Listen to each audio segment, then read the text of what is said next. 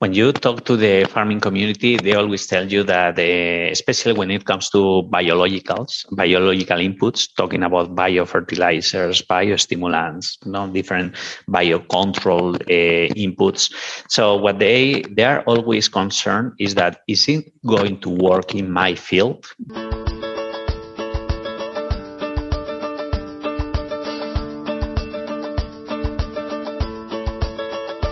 It's time for conversations about our food and how it's grown on Farm to Table Talk with your host, Roger Wasson.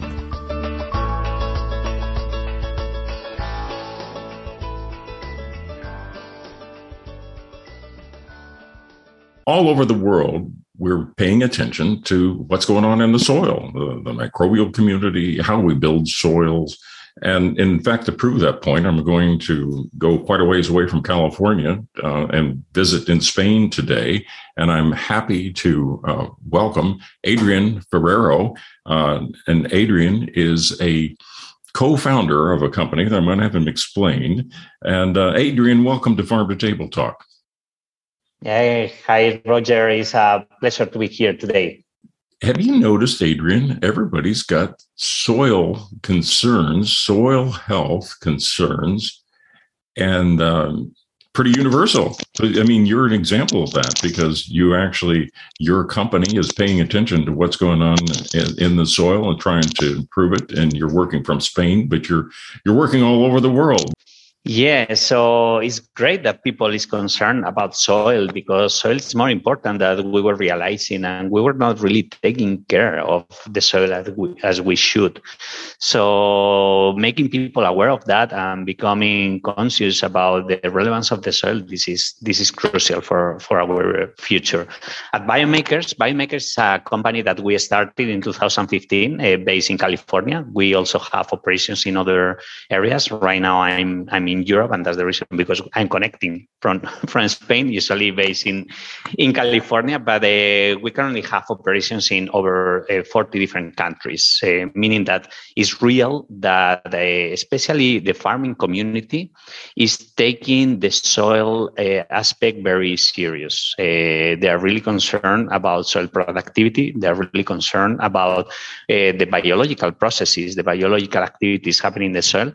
And what we help them with is to really generate data on all the biological activities happening in the soil, measuring the life of the soil, because when we say only living things can be healthy, so when we say soil health, we're talking about the life of the soil. And we have developed a technology that utilizes one of the most interesting bioindicators in nature, which is the soil microbiome, to really understand what is happening underground. Soil microbiome is a perfect biosensor because it reflects, it changes depending on whatever you do in the field.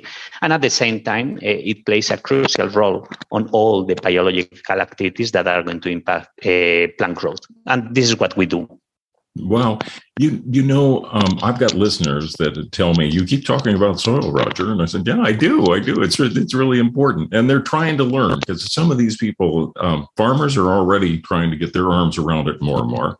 But then I have people that are restaurants and food companies and, people that are just kind of foodies and concerned about how their food is grown. And they're curious. So some of my listeners are still commuting to someplace, or they're traveling and they've downloaded a podcast and they're actually, like you, getting ready to get on a plane probably and go to another part of the world, even though there's less of that than used to happen.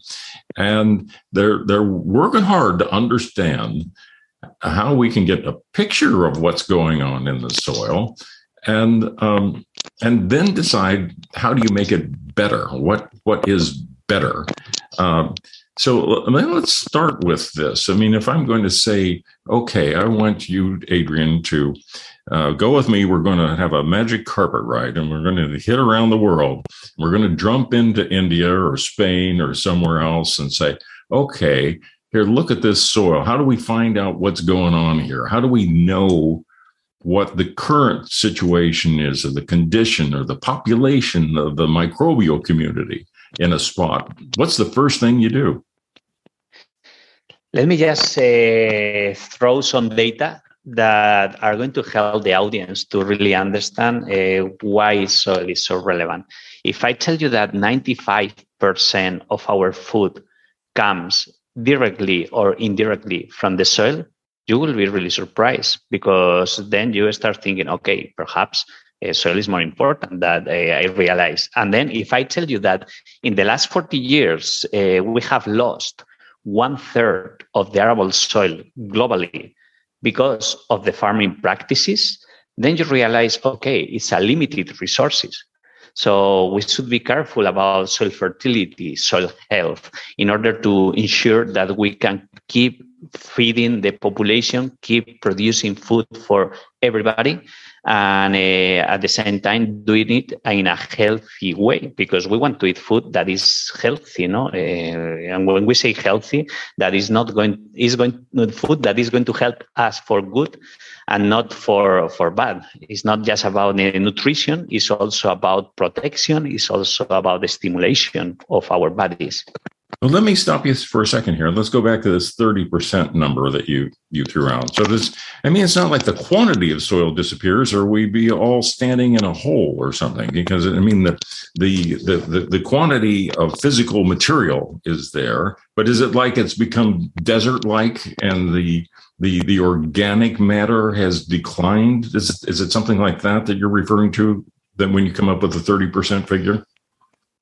Yeah, that's the point.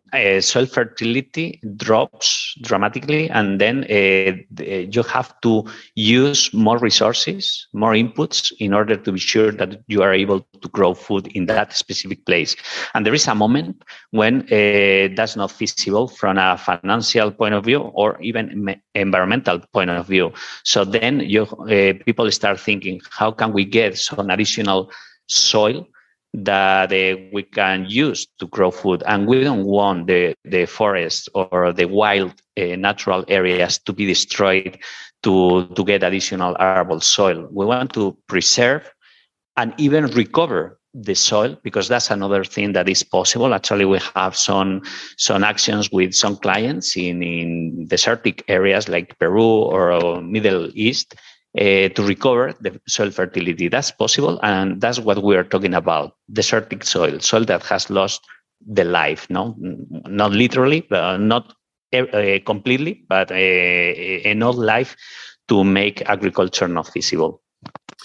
So I would imagine if you went to some place that hadn't had progress, that was still farming the way that they did 150 years ago in some of the smallholder operations and so forth, I would suspect there's a lot of fertility there.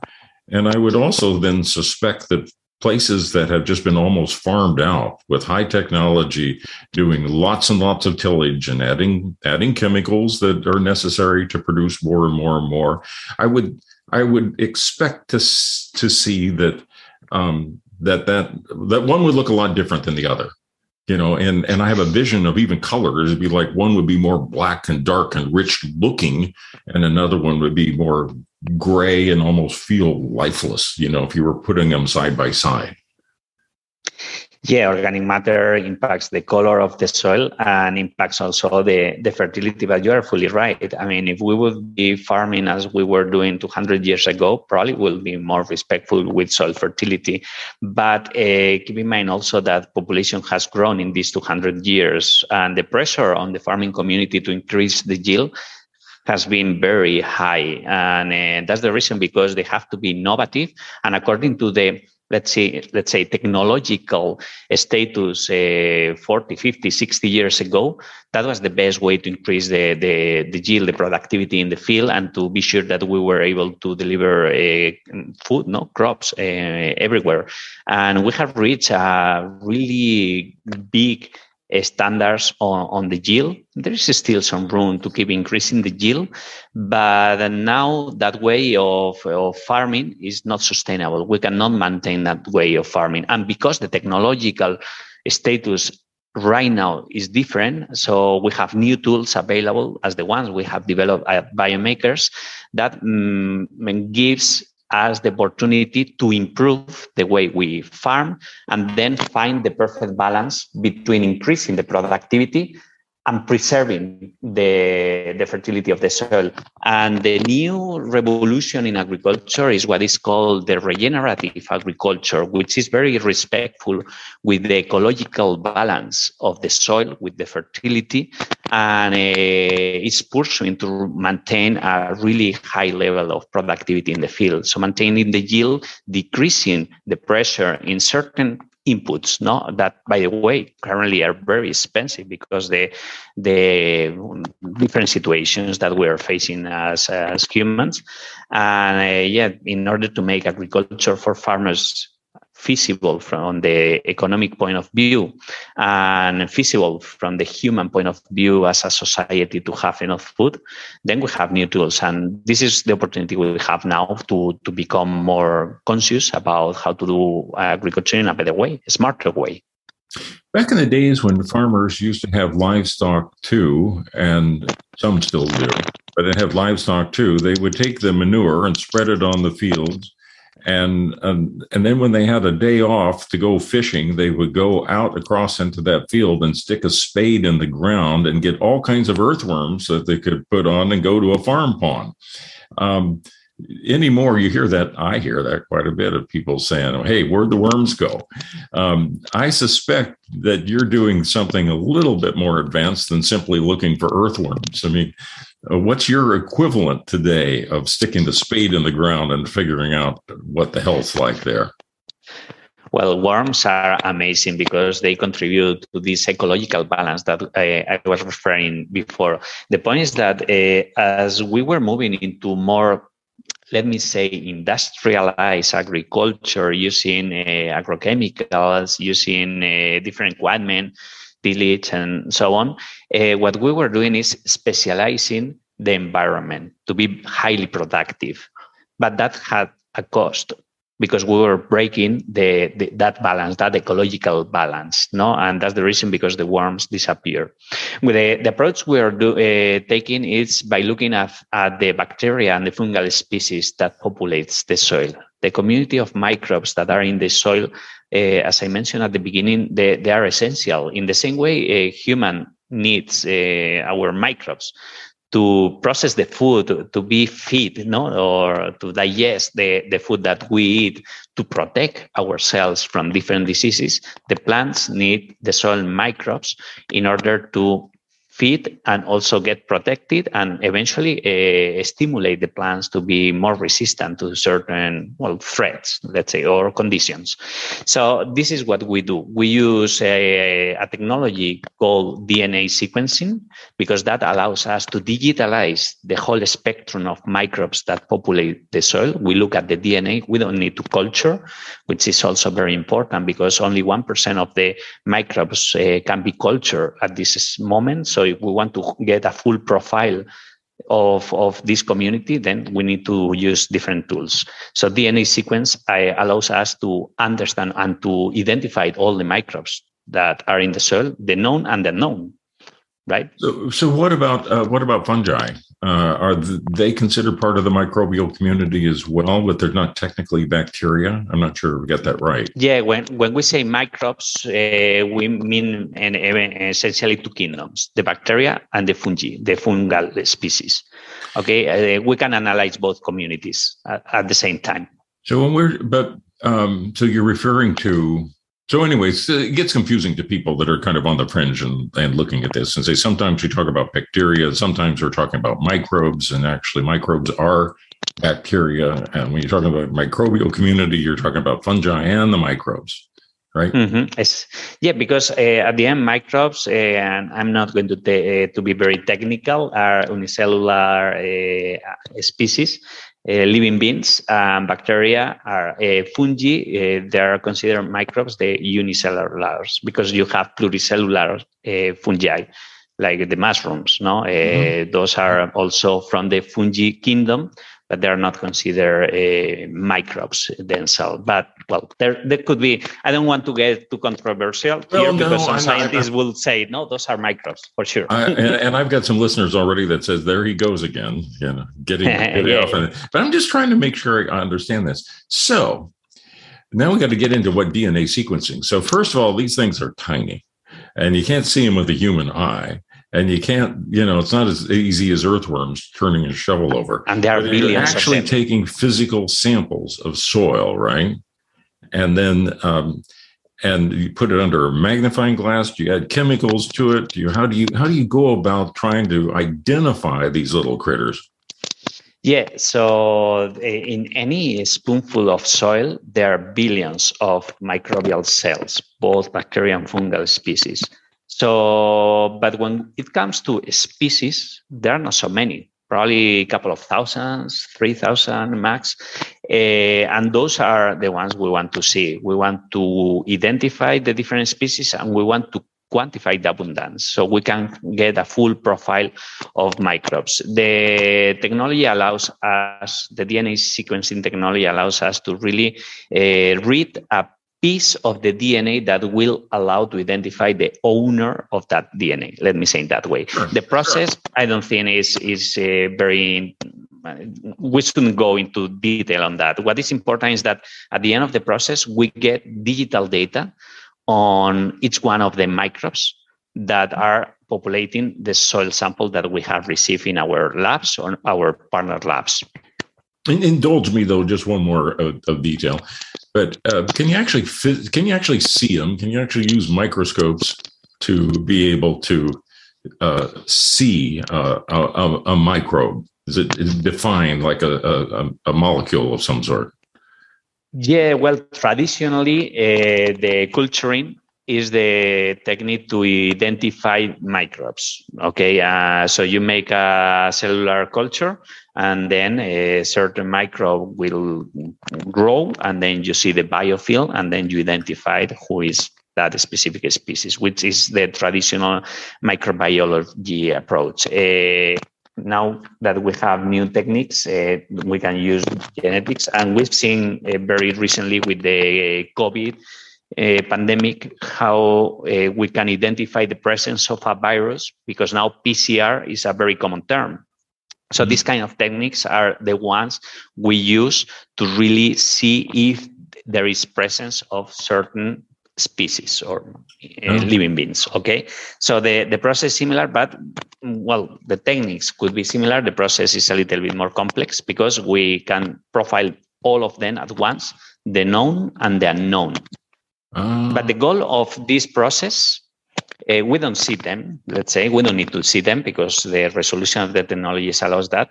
But the goal of this process is to really build a profile of the community, to understand what is the shape of the microbial community, because what is important for the farming community is not who is there, but what they do. And this is what makes us unique. We build functional profiles of the soil to understand what are the ecological services that the soil is delivering for plant growth. So how those microbes are mobilizing the different nutrients like nitrogen, potassium, phosphorus, and others, or what is the risk of having diseases, or how that soil is going to stress the plant or deliver hormones for the plant to grow in a different way. And this is what is important for agronomists. So now we've got soil that you can identify the microbial community. You also then have plants that might be showing some signs of some effect, like they're not growing as well as they should, or they're more vulnerable for drought or something like that. So then you can match up then, I assume, what would be the desirable microbial community to be able to get a favorable response from your plants, whatever it is you're growing. Is that right? Yeah, and even before we see symptomatology, we can prevent or have an early reaction. So if we see that the soil is not making the nitrogen available for the plant, that plant is not going to grow, right? So we don't need to see the plant not growing in order to see that the metabolic pathway is blocked. And this is what is the power of our technology, of our solutions that help the agronomists and the farmers to anticipate actions and then deliver very personalized agriculture. So customized actions according to the needs that their field have. But there is always a but, because this is a new dimension that we are showing to the whole community, to the whole sector. And what we didn't know was the obvious question: what should I do, right? But we didn't have information about the impact of the different actions, the different inputs. And right now we hear so many biological companies delivering new solutions, the prebiotics and the probiotics of the field, right? Mm-hmm. But actually, nobody had trustable information about the effect of those solutions, those practices, right? Mm-hmm. So that's what we are doing as well. We're working with input manufacturers, we're working with different stakeholders in order to identify the impact of the different actions that people is doing in the field. And then if you have a real good diagnosis on what a field needs, and then you have profiled the different solutions, then you can do a driven, or you can a prescription that is going to be very effective, or likely very effective. That's really interesting. I mean, that you can predict what behavior might be the outcome if, eventually it's going to. It's kind of reminds me of years past when I remember and have neighbors that said, I think we're going away for the weekend and leaving the house with our teenage kids, but I'm sure they're going to be fine. It's going to. Sure enough, there's a loud party, and it was totally predictable. So you're kind of taking that. Parents are away for the weekend and we got teenagers at home, and being these microbes that, in fact, that are left to their own devices, they're going to get in trouble.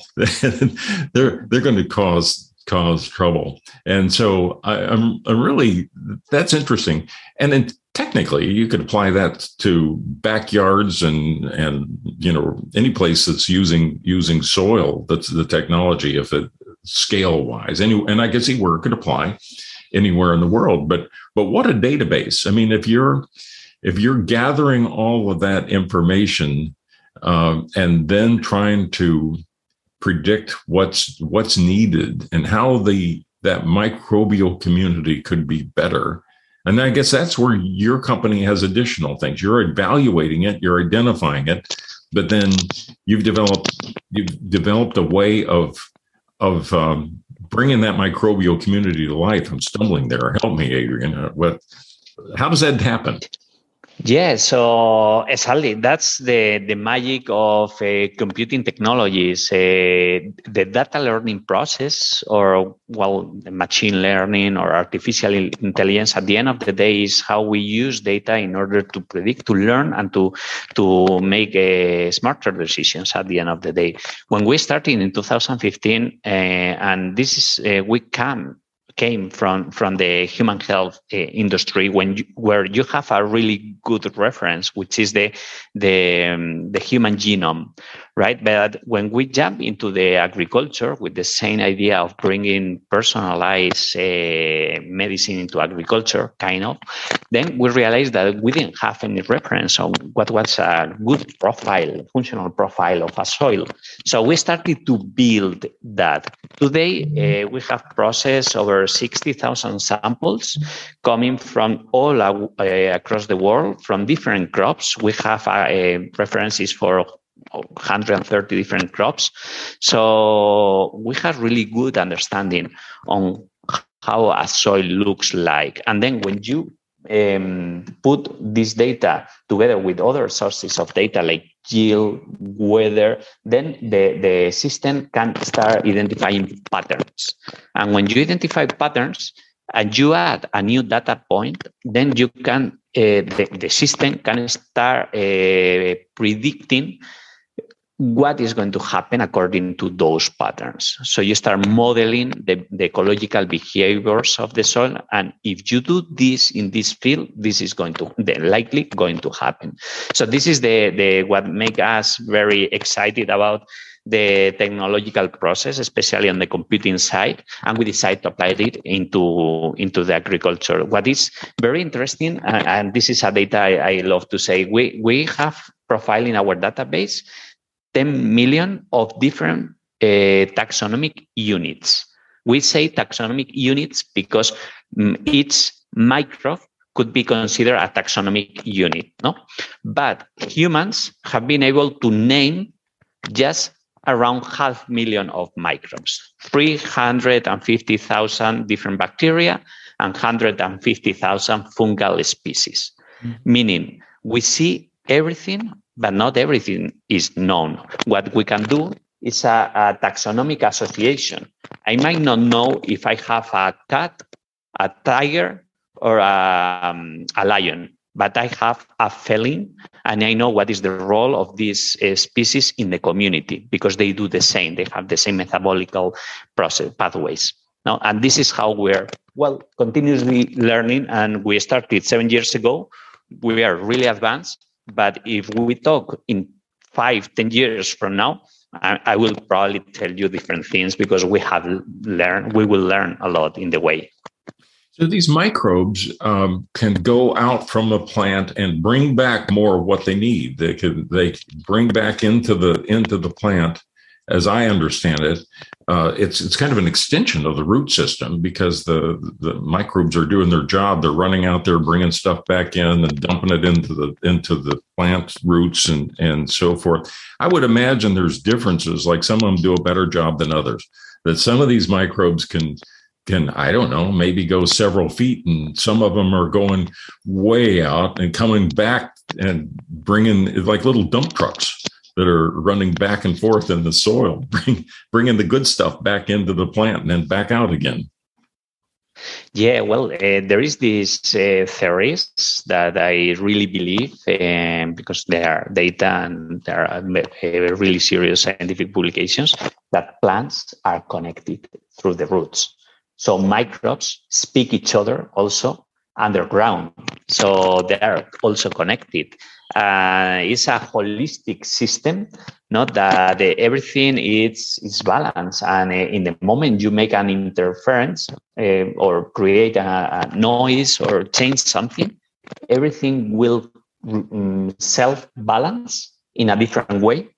Mm-hmm. And if you remain changing that for a long time, then nature will learn, which individually and aggregately will create those balances, and something is going to happen. So understanding this is what makes us very excited. Going specifically on microbes, that's right. There are some of them that are better than others doing the job. In the same way that, let's say, for the audience, if we go to the jungle, there are certain predators that are more effective or scary than others, but all of them are predators, right?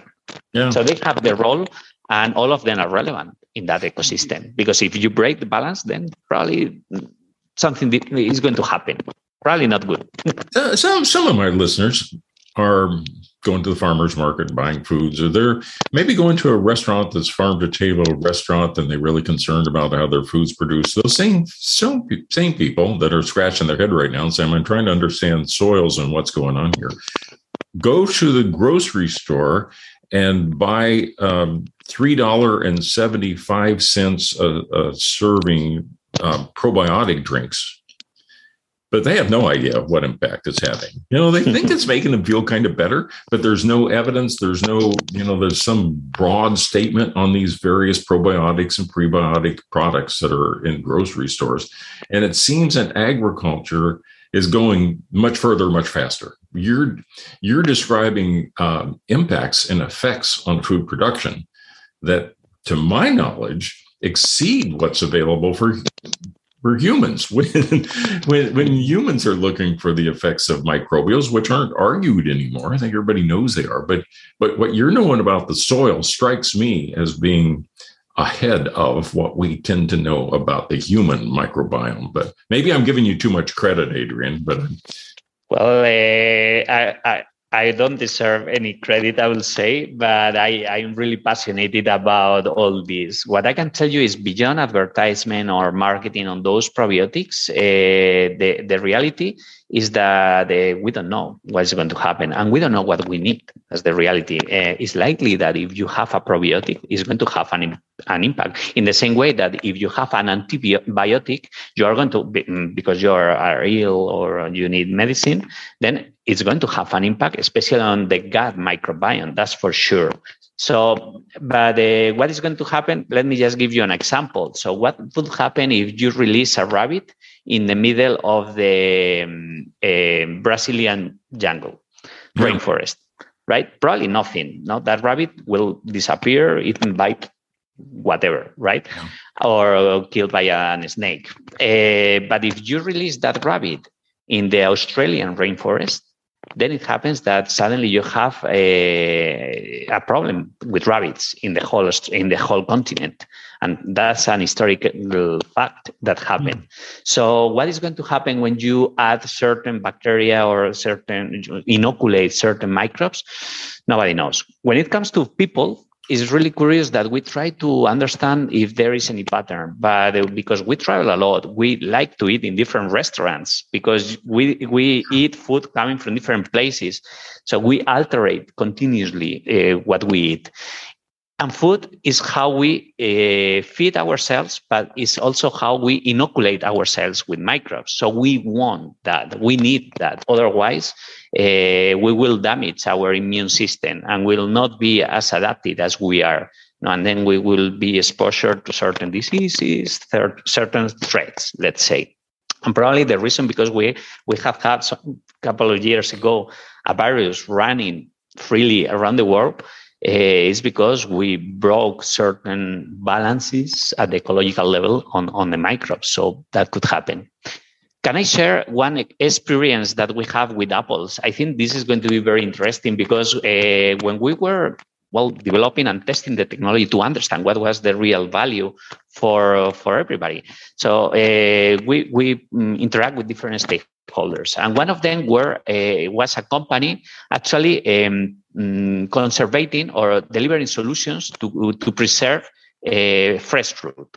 Okay. In this case, we did an experiment with apples, and we wanted to compare what was the inoculate or the difference between conventional farm apples and organic farm apples. So we were looking at the skin of the apples and the microbes there. So what is the microbial load that you are eating when you are having those kind of apples? And they were thinking on how they need to preserve those apples in order to extend the life of the apples for good, for market reasons.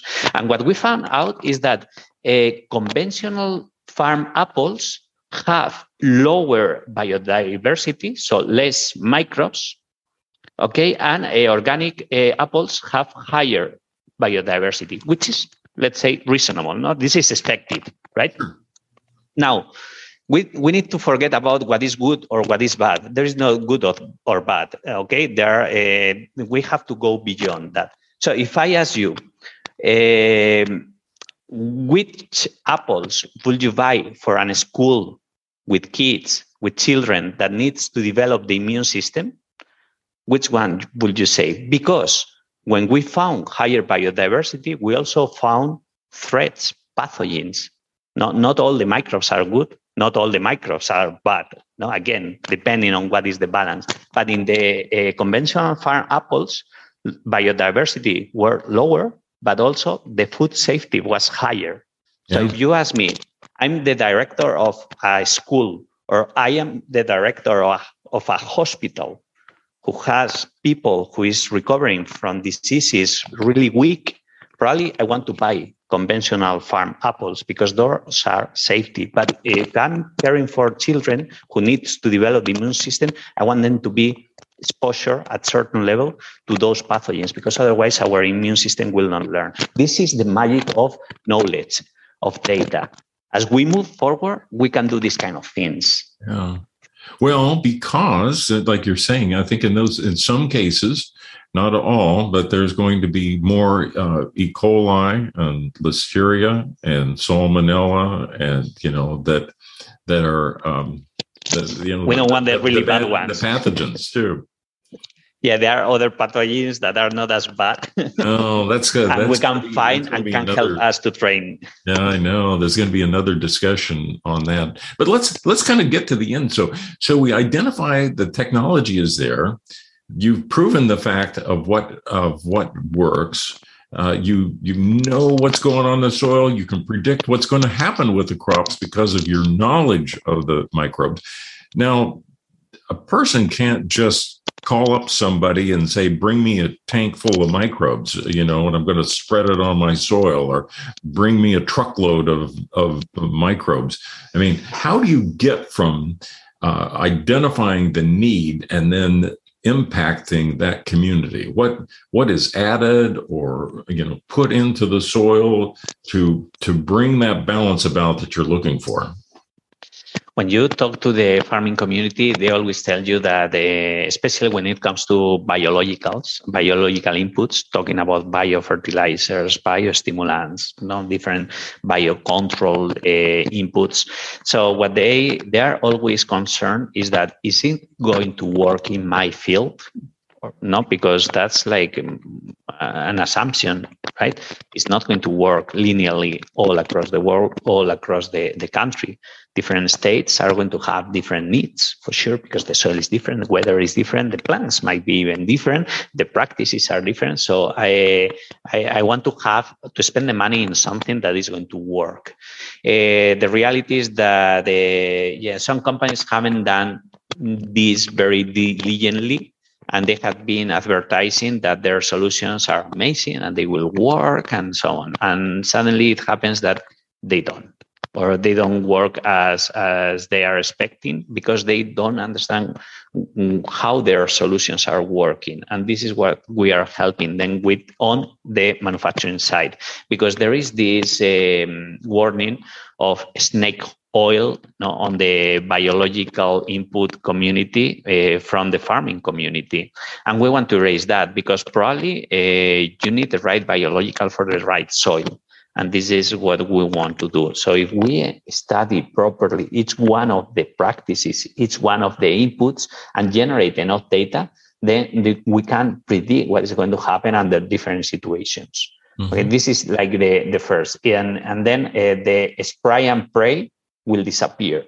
This is always something, decrease the uncertainty about what is going to happen, let's say, because then, imagine, we're under a climatic crisis, so that's going to have probably higher impact in the crop than the inputs, So this is how we're building the knowledge to really make data-driven prescriptions on what to do on the field. Mm. So, but is the material then put into a liquid solution for a spray or powders, or that is incorporated into the soil? Yeah, there are different ways. You will find most of the biologicals have liquid formulation. So, and the typical way to spray is through the irrigation system. Okay, but there are some like powder with like living but not active microbes that will activate in the moment you throw in the field. It's solution, and this is depending on the manufacturer, they decide what to do. Sometimes the prescription is don't buy anything, or even reduce the amount of chemical fertilizers. We have seen clients increasing the yield like 2%, and decreasing the agrochemicals by 20%. This is a lot of money for them. And this 2% increase itself, it would be enough. But then you decrease 20%. And what they did is just playing a little bit with the soil biology and increasing the nutrient mobilization efficiency, which currently it's around 30%. Meaning that if you throw in the field 50 or 100 pounds of whatever, only 30 are going to get into the plant. The rest will remain there or disappear or pollute the water, or have not very positive impact. And we need to be very smart, and especially now that the prices of the fertilizers, as I mentioned before, are skyrocketing. So. Did I hear you right at the beginning of our conversation that you've identified like 1,000 species that are kind of key per sample? Okay. So And now, once you identify those, I mean, how do you get more of those? I mean, you figure out of those 1,000, you've got some that you just think are often really, really good to have. I mean, can you grow those species? Are you able to be able to find other than just go seek them out where they already exist? How do you get more of them so that you can help share them to people that need them? Yeah, so that's a challenge. We are a data company, we're a startup. So our business is not to develop new solutions, new fertilizers or new inputs. Okay, we're just in between the input manufacturer and the prescriptor, which is usually the retailer or the agronomist or the technical team in the farm that is purchasing the inputs. We're helping them. We're a tool for them to enable like really smart transactions or decisions, right? But you're right. The knowledge we're accumulating is really interesting. And what some clients are asking is, can you really help me to improve my solution? What this area will need? So what we can say is Illinois, when it comes to corn, have these features. And if we were improving this with this potentially species, a solution that will do this with this species will work really well. This is something we can do. This is something that we can help to design, but we don't want to really design. I mean, we're an independent company. We have professional investors, but we need people to trust the results that we provide, because otherwise, it's not going to work. No, you want to be like, let me say, Google, not that gives you the best results from the search. We want to be really data driven, and this is what characterizes us. We're a science-driven company. We develop and apply technology, and we need to be respected. And this is the reason, because we work with over 200 we have over 200 academia collaborations, and we have so many scientific publications presenting our results. We do a lot of exposure and validation with the researchers and academy, just to be sure that they validate us and people feel comfortable using us. Will GMO or CRISPR technologies be useful? All kind of technologies are going to be useful. The point is how we use them. Okay, we have to learn to use those technologies in order to be more secure. Let's say not secure, safe, right? Probably we started using some of them without having full control of the tools. But GMO, also genetic modification, and CRISPR are excellent tools. CRISPR is even better because we can target specific changes, and then there is a self-balance on the rest of the mechanism of the DNA. So, but we need to keep working on that before we go into, let's say, the society with solutions. Yeah, it's amazing. It's amazing that you can be looking at strands of DNA within these, microbes and possibly affect them, make the changes, like you say, edit them, like CRISPR at some stage, which is just the. I mean, that scares some people that are concerned about it, but I think that just like you say, the application of these technologies can be so positive, but there's quite a frontier, Adrian. Well, actually, it's real that those technologies are available to be used, but how we use them, this is what is the question. We cannot be really risk takers and do whatever without being conscious about the impact or the consequences. And there is a balance, because at the end of the day, what we're doing is what nature is doing naturally. So we're the result of so many mutations, so many changes at DNA level that has happened and have accumulated, and natural selection has put us right here, right now. So now we have the opportunity to really play, right? But now is the time to play, but the time to use will come later once we have played enough. We understand everything that is happening, and we have full control and understanding on the impact and consequences of those technologies. I'm thinking about the the impact, because if you look at then all the way down to what the effect might be, and the first things that people usually look at are certainly yield, and how healthy the plant seems, but in the what's the produce that comes off of the plant? How big is it? How many pounds or bushels do you get per acre? But I would suspect there'll come a time where wanting to project the impact on the nutritional value of those plants will come into play too. That it's not going to be simply enough to have drought resistance because of a healthier microbial community, but that I may want to buy something that is higher in, one nutrient or something for my family, that matches up with our personal DNA, which I suppose is still a few years down the road.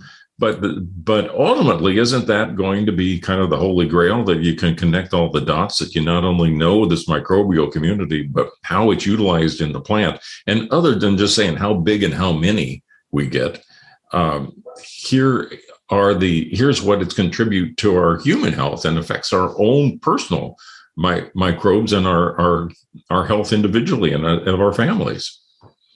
Exactly. And this is the magic of societies, human societies. There are many companies that are exploring the boundaries in those fields and are doing amazing discoveries and applications in order to help us to move ahead on customized nutritional or better nutritional. We decide to stay or contribute just in this specific field that is, okay, let's help farming community to understand how to do better and deliver healthier food. But there are other companies, and this is the different roles that we are taking. No, each one should do whatever they feel passionate about and they feel they can do the best. No, and once you put all the improvements, all the progress together, then we as a world, as humans, move ahead. And then we ensure that we have a planet we can live in and many generations of humans can remain here. We have food that can feed us in the best way. We avoid to die because of diseases, blah, blah, blah, blah, and so on. So this is the goal, and this is the exercise, the collaborative exercise. Well, we started this conversation with the fact that it's happening all over the world. And I assume soon after we're through with this podcast, you're going to go jump on an airplane and fly somewhere else where people are interested in improving their profitability in agriculture. And as you do that, a couple quick questions. When you look down the road and you see the journey that you're on with your products and so forth, and just where this technology and these, where the science is currently, what gives you kind of the most optimism about the next 4 or 5 years? What you're looking down the road, and if we come back and say, let's talk again, and say, gee, what happened, between this year and that year? I mean, what is it that you get excited about as you look to the future and what you think can happen? Me personally, I feel really excited about the consciousness of environment. It has been always there, but right now, I will say I feel that people is taking it seriously. And companies like ours are playing a higher role, which is very interesting. As a company, from the financial point of view, we need that to survive. But as an entrepreneur, this is what makes me spend the time and the energy on what we do. Because I can ensure the reason because we decided to start this company is because in the area Alberto Acedo, the other founder of the company, and myself come from, is the northwest of Spain, where corn and sugar beets are so relevant. This is the crop that you see everywhere, and we've seen how the environment was progressively worse, and from time to time we were not able to drink the tap water, because of the load of chemicals. In the same way, it happens to certain areas in California. So we realized that it's not blame. We should not blame farming community. We should help them by providing data and so on. And I see that there is this reception, so they are open for that. And then the second aspect that excites me a lot, and probably if we talk back in 4 or 5 years, hopefully we have overcome this climate crisis that we are suffering. We are taking it seriously, and we start or stop polluting as much our atmosphere and take the carbon topic very serious. This is important. And the way we're helping is by helping farmers to move from a carbon emitting agriculture into a carbon sequestering agriculture, because coming back to the 200 years ago farming practices, merge with the improvements or the lessons learned during these years, this is going to help us to be more conscious. So those are the two topics that I will say. No, I think that's great, and I think that there are people that have stayed with us in this conversation and then are coming to recognize that there is a frontier, and there's a frontier in our soil, which is exciting, and that's two other quick questions then, and then I want to wrap up. And the first one I should say is you've been kind to explain all that's going on. But if people want to get more information on what you're doing, where would you suggest that they look for more information, or to find what you're doing, or even identifying more of what's happening in this whole area? Well, for sure, as a company, we have digital presence, and I will say this is the easiest way to find information about Biomi Makers. So just Google or any other searcher. I mentioned twice Google. I don't know if that's good or but anyway. They need all the help they can get. So biomimakers.com, and they will find. We have also social media presence, and it's so easy to connect to us. So happy to receive any query, email, expression of interest, and even collaboration. So we're really happy to collaborate and expand the impact of our technology. Good. Biomakers.com, BIOME makers, MAKERS.com. And then finally, it's a quick question. How'd you get here? I mean, you founded a company and you're doing this. I mean, did you grow up on a farm? Did you study some sort of scientific line in college of some sort? I mean, how did you find yourself to be a founder of a company that's working on these groundbreaking, literally, programs that you're doing? So I'm very passionate about environment and technology. My co-founder is very passionate about environment and science. So if you mix both of them, I really love when I hear in US everybody saying I'm third farming generation. Actually, I'm not a farmer myself. I decided to take a different path. My father is not a farmer, but my grandfather and probably if I keep looking in different generations, we are all farmers. And I'm surrounded by farming, by agriculture. All my friends, most of my friends are in agriculture. So that's how we probably figure out that there was this need. Because we have the experience on the technology and we have the experience or the knowledge on the science, we decided to combine both to develop this solution. And what took us to US was an accelerator, a great company called Illumina. Though Illumina is the company manufacturing the sequencing device, the DNA sequencing device, and making it possible to really digitalize the DNA at the level that we're doing today. So we were the first non-American company selected by then in 2015 in their accelerator program, corporate accelerator program. And that was the beginning of everything. 7 years ago, we have 80 people in the company. Most of the people is based in US, and we also have people in Europe and Latin America. So yeah, we're really excited about what is going to come. We're in a very sweet spot right now. As a company, we are growing very quick. So yeah, feel very, very happy about the life and very excited about how people is accepting the technology and the impact we are having on them. You know, Adrian, I was thinking as you were talking about it, you clearly are excited about it. And it's nice that you can get other people excited about it too, because you're getting the farmers excited about it. I think consumers are going to be excited about it. But I also think that there must be an opportunity to get down to school level. So these high school kids that are kind of like, I can remember being one time, it's like, why do I need to look into science? You know, it's funny. All these years later, I'm finding a lot of reasons I wished I had paid more attention, because I have to ask all these basic questions. But this is really an exciting time. And I wonder if you find any opportunity to either motivate people that are choosing courses to study or are thinking about what direction they may go with their career, or maybe even recruiting people in their first job coming out of university in some cases. Yeah, this is something we do.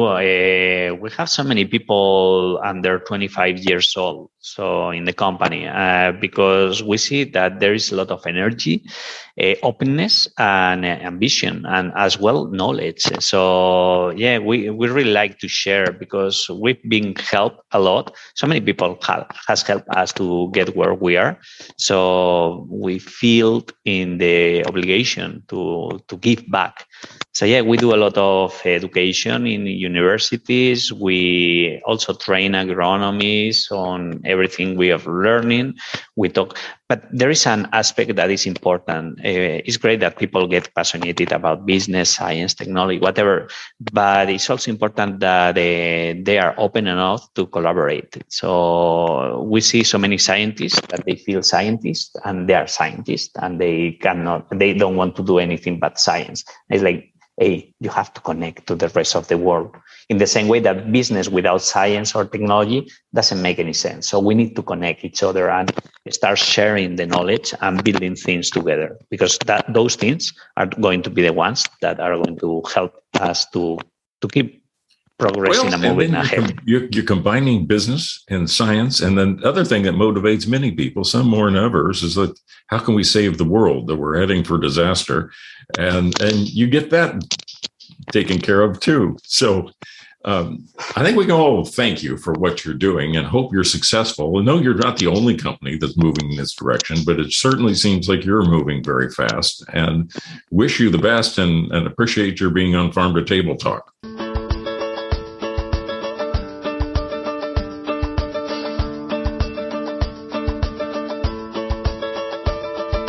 You've been listening to Farm to Table Talk with your host, Roger Wasson.